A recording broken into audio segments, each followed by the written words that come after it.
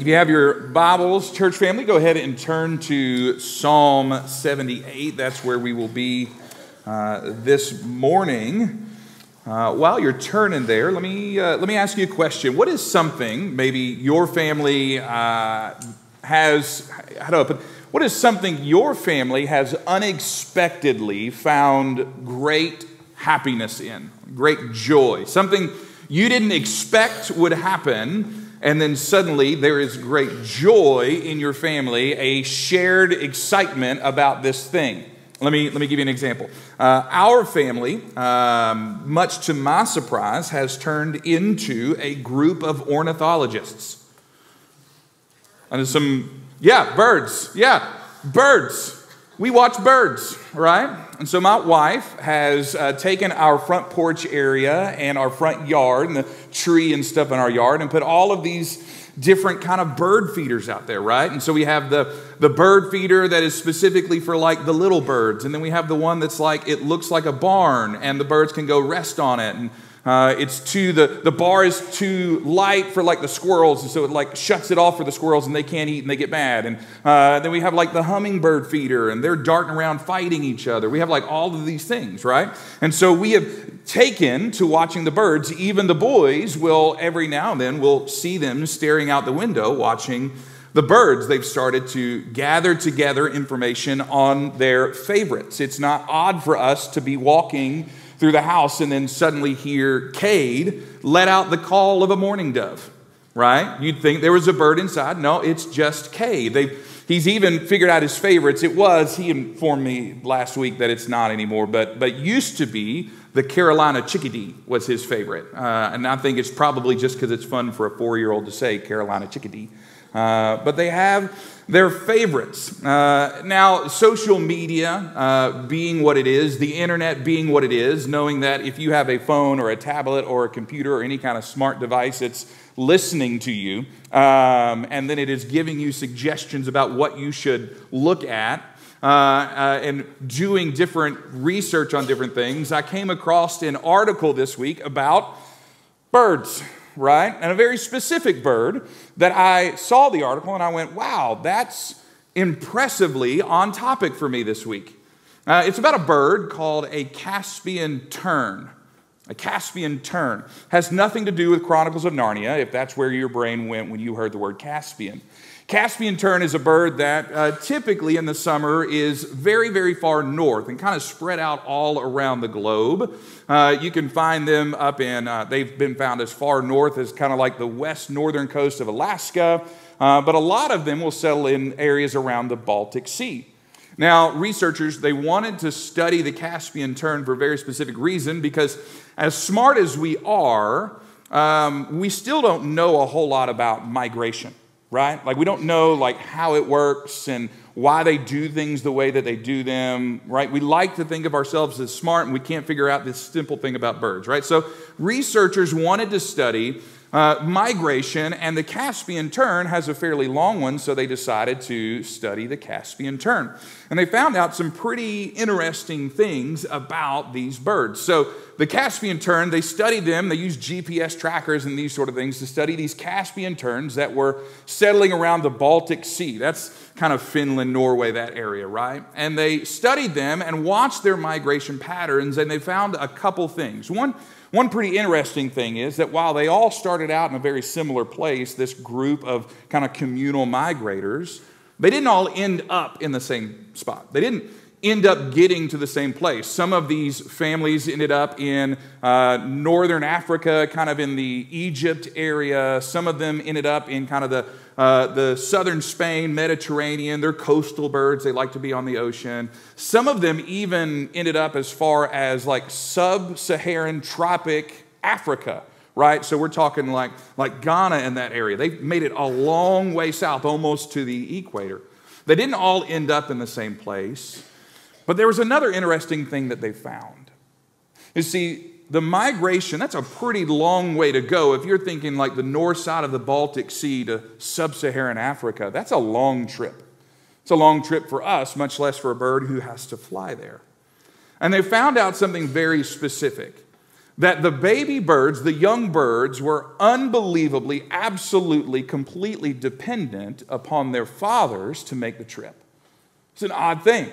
Why the fathers were not really sure, but they had to stay close to those father birds. This was a matter of life and death. The research even just said it very plainly. The birds that strayed from their fathers died.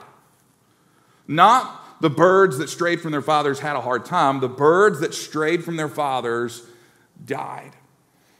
It seems that even the birds know how serious this is because they found cases of birds who lost their fathers being fostered into other families so that those fathers could teach the younger birds how to go. This was a pretty incredible thing. They would follow them every single step of the way. No matter where they ended up, no matter what part of the world they settled in, they would follow the fathers all the way down. And they would get to their wintering spot where it was nice and warm, just like we do on spring break, right? And then they would live solo, and on the return trip, they wouldn't need them anymore. They had learned everything they needed from their fathers, and on the return trip, they would head home, but they would make every single stop just as their fathers had taught them on the way back.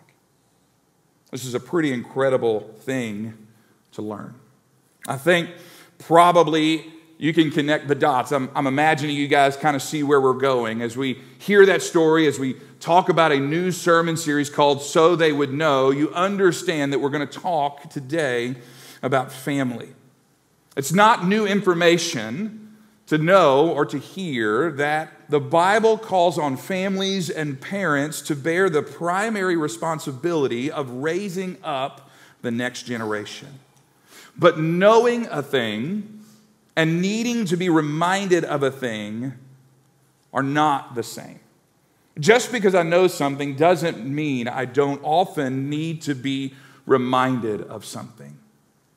How many of us have ever gotten busy or distracted or just plain tired and forgotten something that we need to know? Forgotten something that we need to do?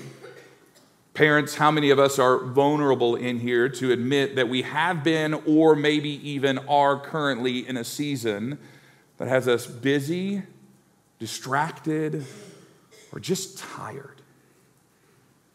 Life gets us down. And in those moments, we need to be reminded of things that we already know. And so my hope today is to be an encouragement to families. And I want you to know that when I use the word families, I mean that in a way that refers to everyone in the room, because there are a lot of different families that look a lot different right now. Maybe your family is several kids still in diapers. Maybe your family is you have some middle school and high schoolers. Maybe your family is you because you're a single college student. Maybe your family is full of empty nesters. There's a lot of different ways that families look. And so I want us to hear that just because we're using the word families and parents, you might not describe yourself that way. That doesn't mean that what we hear today doesn't mean something for you. That said, I want to jump into our passage today in Psalm 78.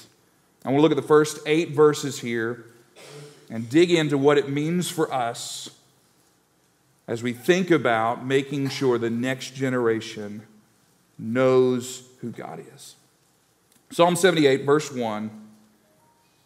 Follow with me as we read these first 8 verses. Give ear, O my people, to my teaching. Incline your ears to the words of my mouth. I will open my mouth in a parable. I will utter dark sayings from of old, things that we have heard and known that our fathers have told us. We will not hide them from their children, but tell them to the coming generation the glorious deeds of the Lord and his might and the wonders that he has done.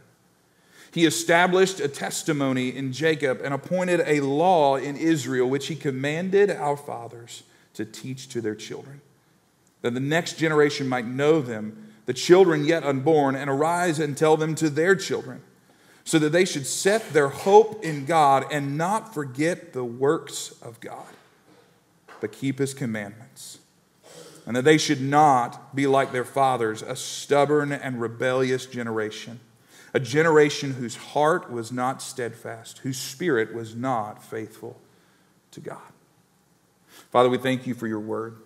God, I pray that as we open it up, we allow you to take it and push the roots deep into our heart.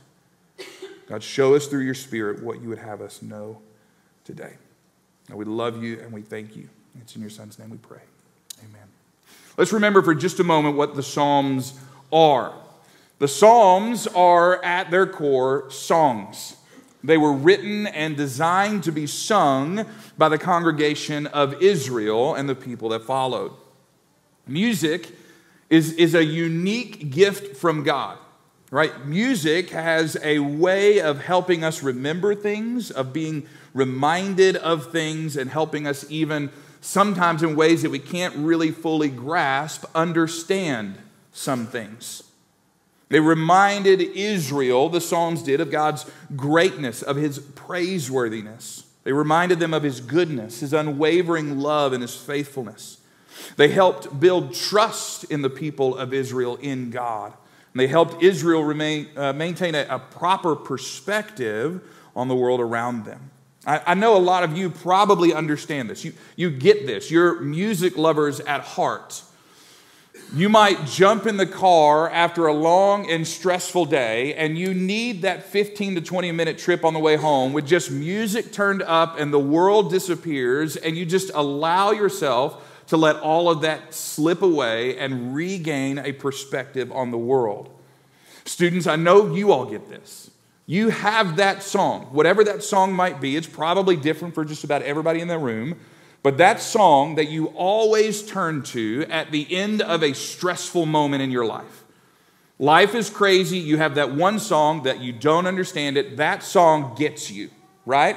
And so you just turn that song on and it calms your heart down. Music is a gift from God, and it is used to teach and to grow and remind us of things that God wants us to know. The Psalms did just that. This psalm does just that.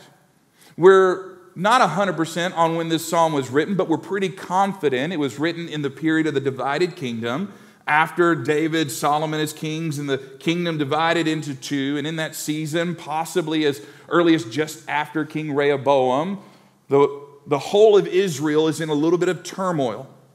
There are those who have fallen away, and Israel needs to be reminded of God's persistent and redeeming grace to his people.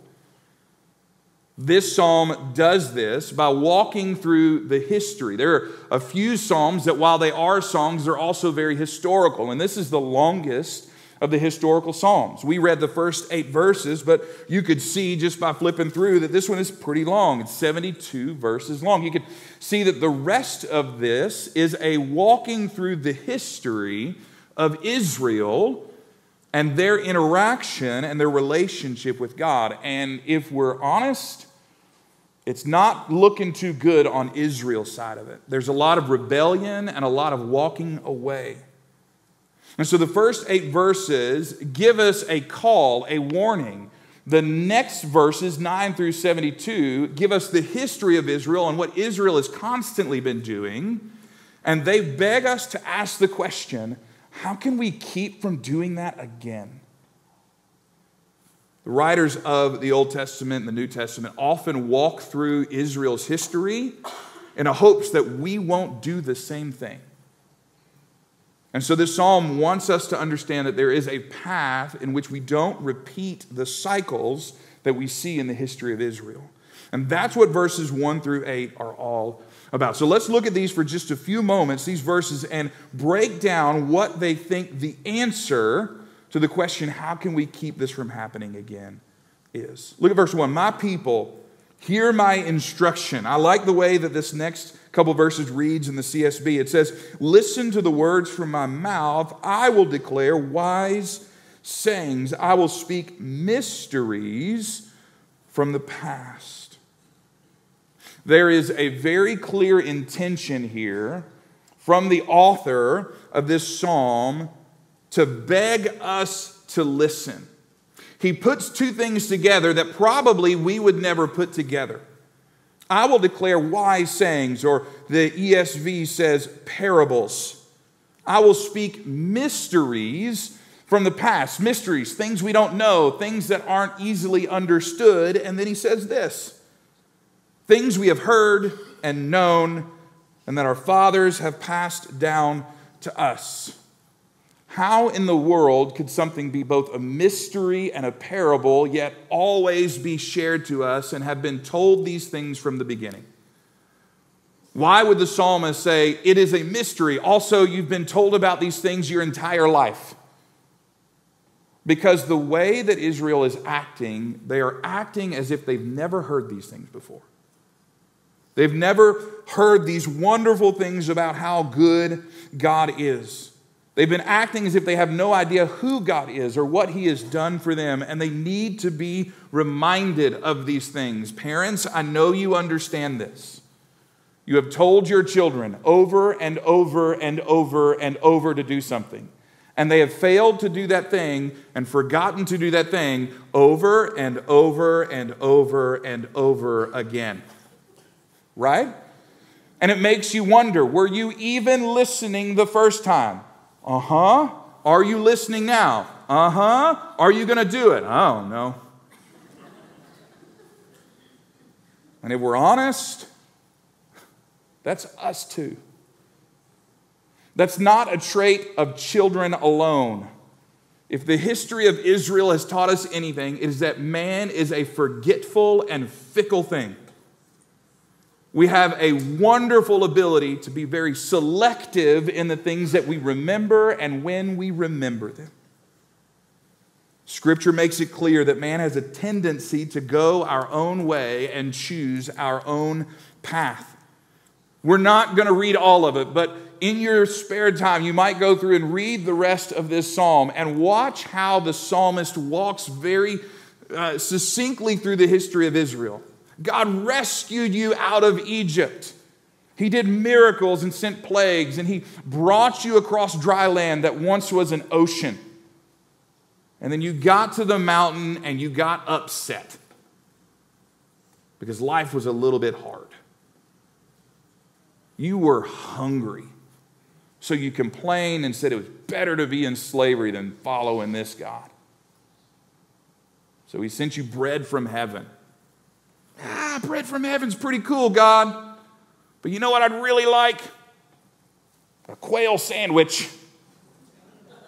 Oh, you are a rebellious people. Yet God was gracious and gave them quail that would just show up in their camp. A miracle. Oh, but God, it's so hot and we're wandering around and we don't have a home. I literally just rescued you and you're still complaining. I gave you food, magic food, and you're complaining.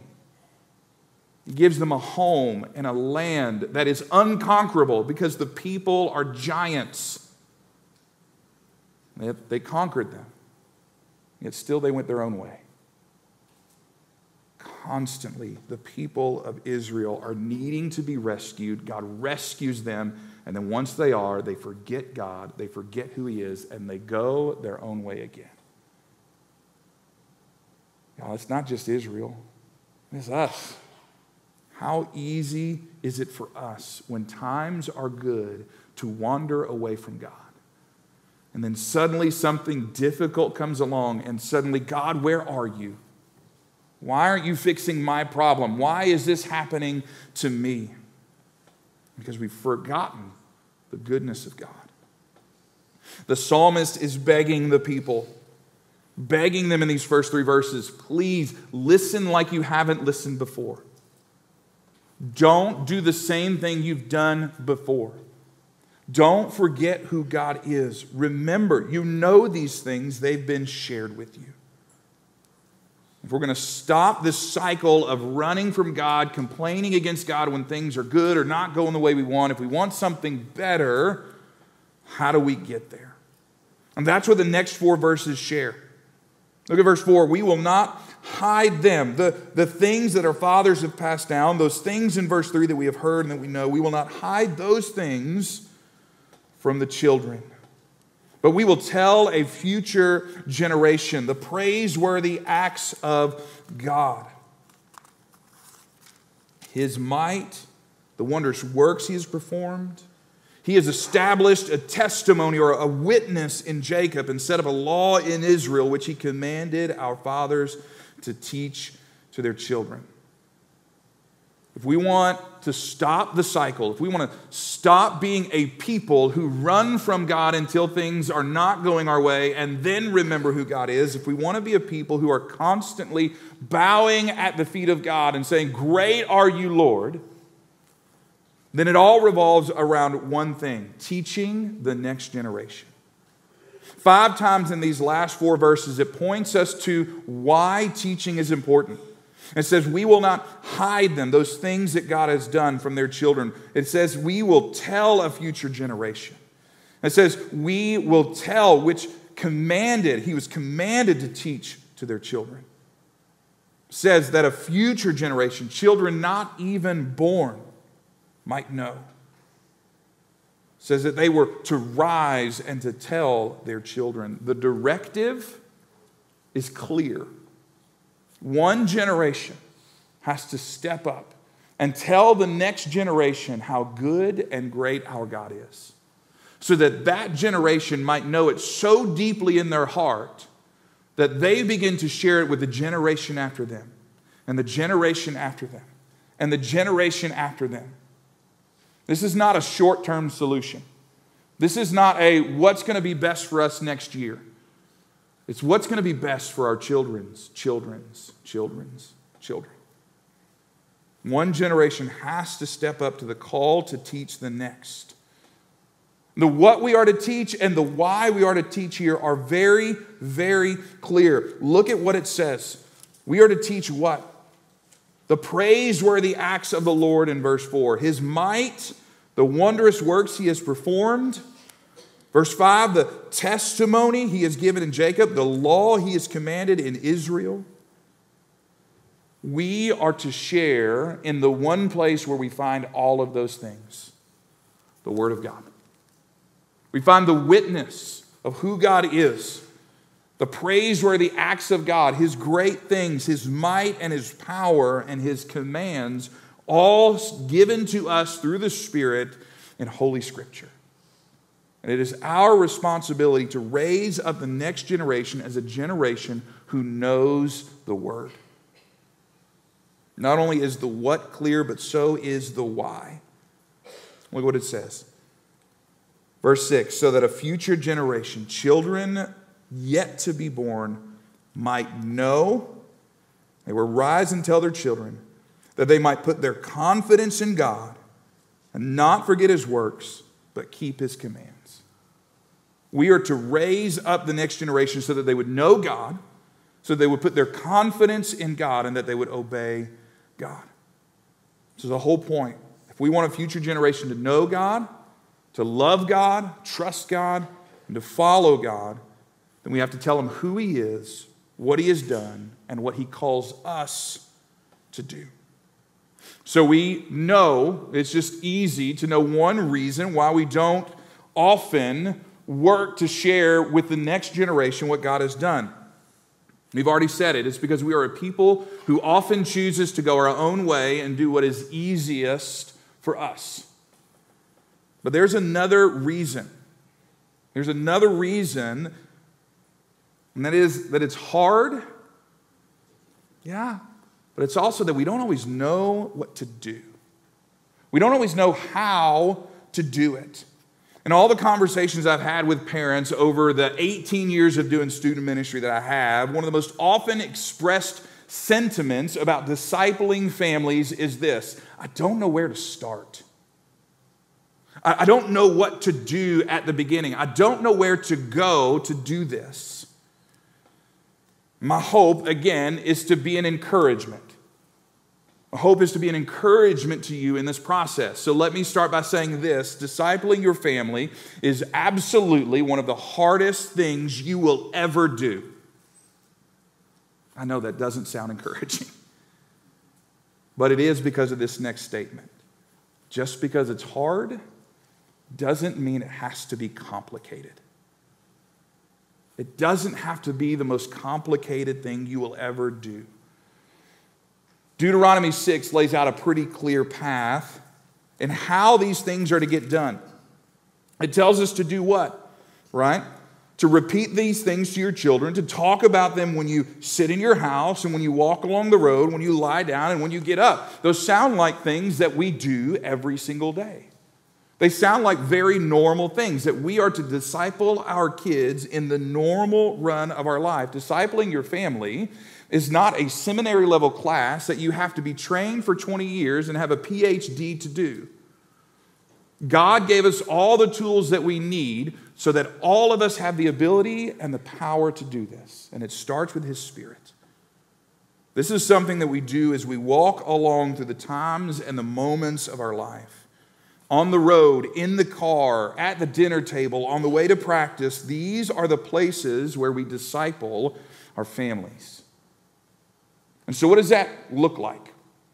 To be an encouragement, I'm a pretty practical guy, and so to be an encouragement, I want to share with you in our remaining time 5 things that I think as families, whatever our families look like, 5 things that we need to have as tools in our tool belt in order to raise up the next generation so that they would know.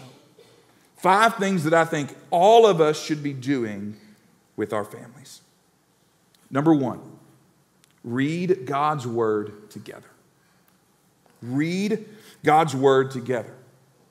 Psalm 78 makes it very clear that if we're going to know God, trust God, and obey God, if we're going to lead the next generation to do the same, it starts by being in the Word. Asaph, in encouraging the people of Israel to remember and stick close to God, shared with them the history of Israel. He dug into their past and gave them what God has done. We have here what God has done for us. We have here the fullness of the gospel of Jesus Christ, the gospel that changes hearts and lives. It is our responsibility to share this. I love that verse 5 uses the word testimony or witness. We have the same testimony here.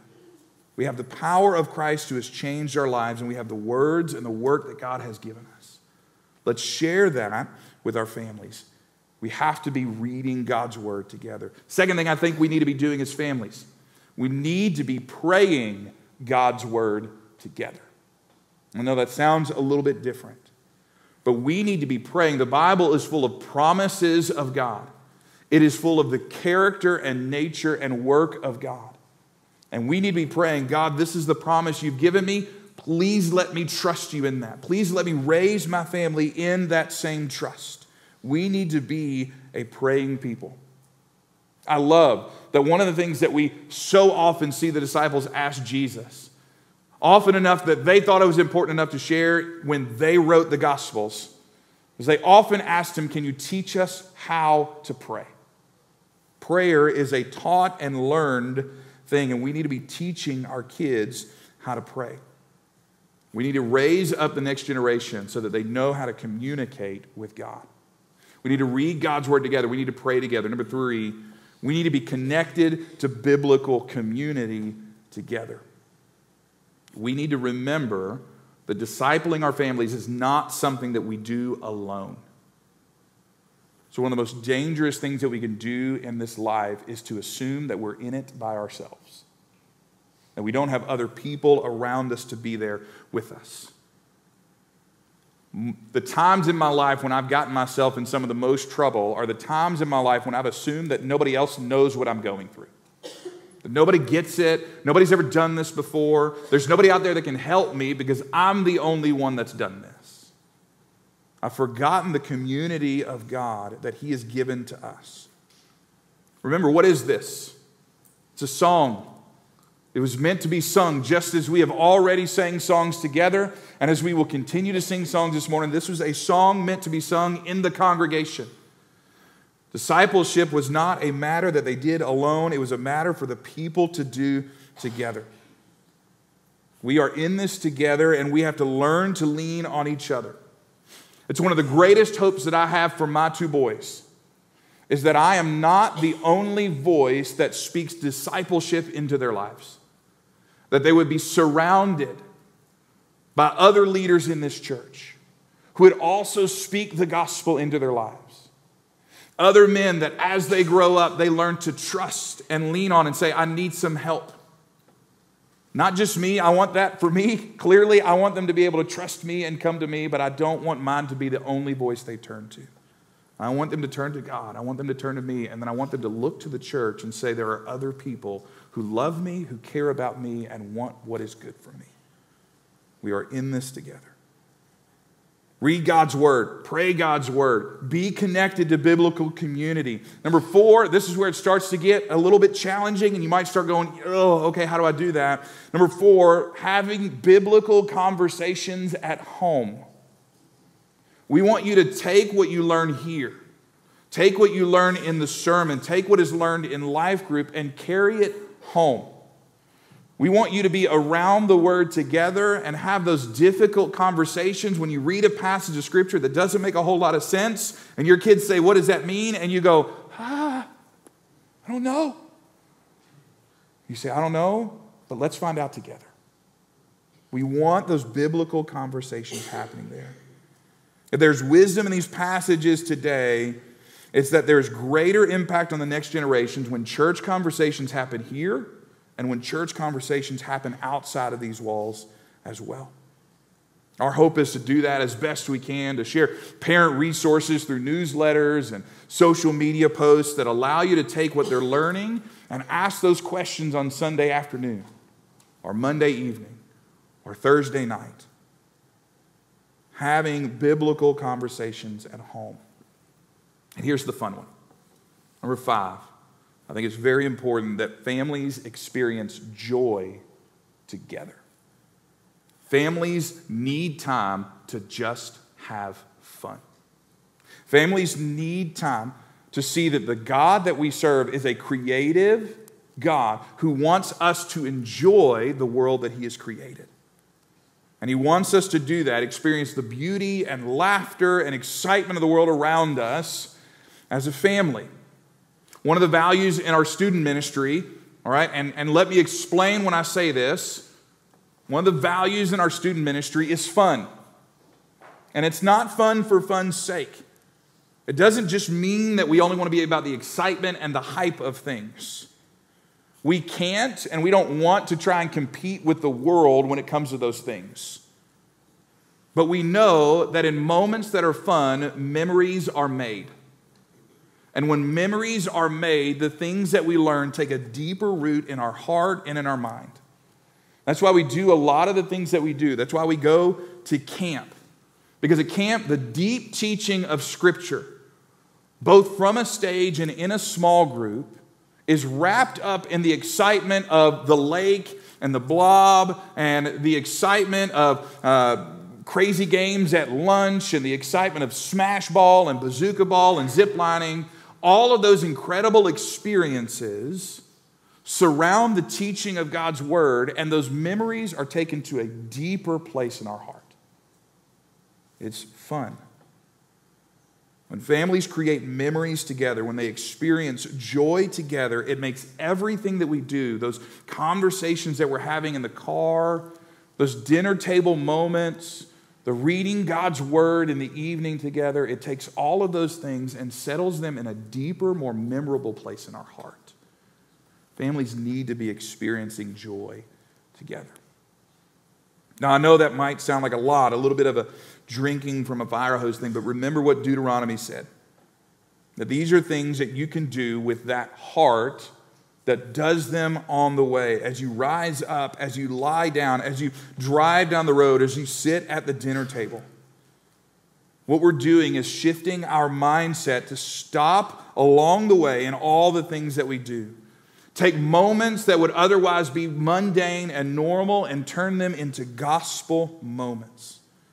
We read our Bibles and pray together as a family as our evenings are winding down, as we go to church and make that a priority and let that become a point of family rest for us in the week. We take what we learn at church and we carry it into the home, and we have conversations in the car. A Thursday night game of Mario Party is what it's become for us. It becomes a moment of joy for a family. what this ultimately is, if we want to take it down to brass tacks, so to speak, it's 5 to 10 minutes a day of being intentional about the way you raise up your family, building a heart that is completely dependent upon Jesus Christ. We have to trust Him. We have to trust the power of the Spirit. And we have to put in the work to raise up the next generation. The English poet Samuel Coleridge, there's a story told that goes this way, that he was talking with a man who didn't believe that children should have any sort of religious education or instruction at all. He said that we should leave them alone, that a child's mind should be allowed to be free from any prejudice in any direction, so that when he became older, he would be permitted to choose his religious opinions for himself. Leave them alone, he said. Let them figure it out on their own. Coleridge said nothing about this, but after a little while, he asked the visitor to his house if he would like to see his garden. The man said he would, and Coleridge took him out of his house and into his garden in the back, where there were only weeds growing everywhere. The man looked at Coleridge in surprise and said, "This is not a garden. There are nothing here but weeds." "Well, you see," Coleridge answered, "I did not wish to infringe upon the liberty of the garden in any way. I was just giving the garden a chance to express itself and choose its own production." It's a trick, isn't it? It's not about having the best plan, the only strategy. It's not about your power. It's not about my power. None of those have the ability to change a heart. It's the power of the Spirit, the power of the gospel, and a trust that when we are intentional about raising children in the gospel, God will do the work. So we have to put in the time. And that's why I want to be very clear. It's never too late. It's never too early to start on this road. Wherever you are, whatever path you have taken, whatever your family looks like, any of those places that we've mentioned before, it's not too early and it's not too late. Because this path starts by trusting in Christ, by believing the gospel, and then by doing something. So maybe today your call to action, maybe your call to obedience is to say, I will believe what Jesus tells me in His Word. I'm going to tell the next generation, I'm going to tell people about the mighty acts of God, of His goodness. I'm going to read His Word and I'm going to know these things and believe them for myself. That these were not just meant for Israel, but that this song of trust and the song of remembrance, it was meant for me. Maybe your step is to sit down and talk through with your spouse about what it would look like to begin to put these things into action for your children. Maybe that looks like you committing to be a part of these things on a regular, weekly basis, starting today. Maybe it looks like you stepping into a place where you can serve, because the church steps alongside families to help them raise up children to know, trust, and obey God. That's what we do in our children's ministry, in our student ministry. So maybe your call is to step alongside families and serve. What I can't tell you is exactly how God is calling you to put these things into practice.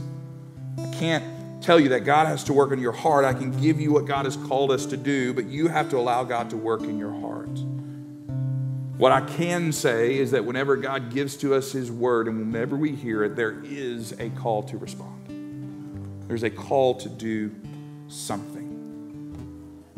So my hope is that whatever God is laying on your heart, you would be bold enough to say, God, today I'm going to be obedient. And I'm going to do that.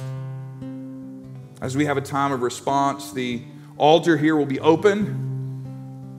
Maybe you need to come and pray for your family. Maybe you need to come and pray for families around you.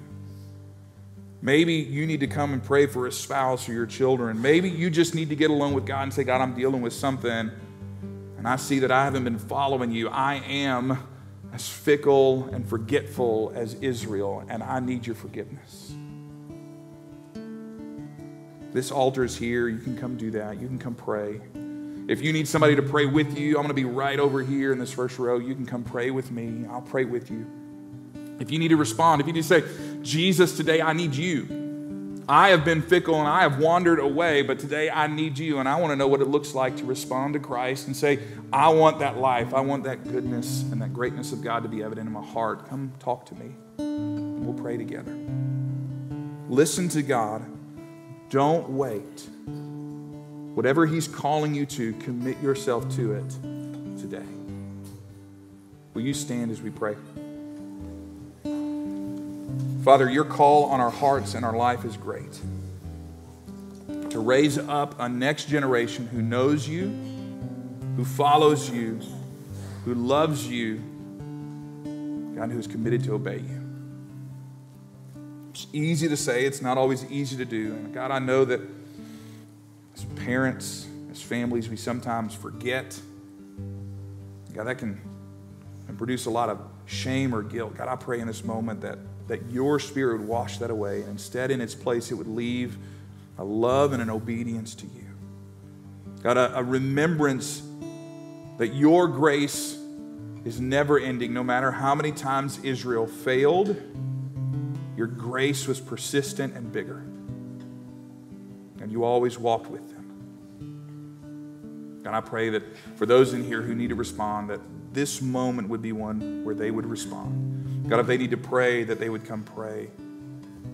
God, if they need to allow you to work in their heart and sit and listen to the words as they commit their hearts again to you, God, that they would do that. God, that we would together continue to raise up the next generation to know you and love you. Father, we thank you for your word. It's in your name we pray.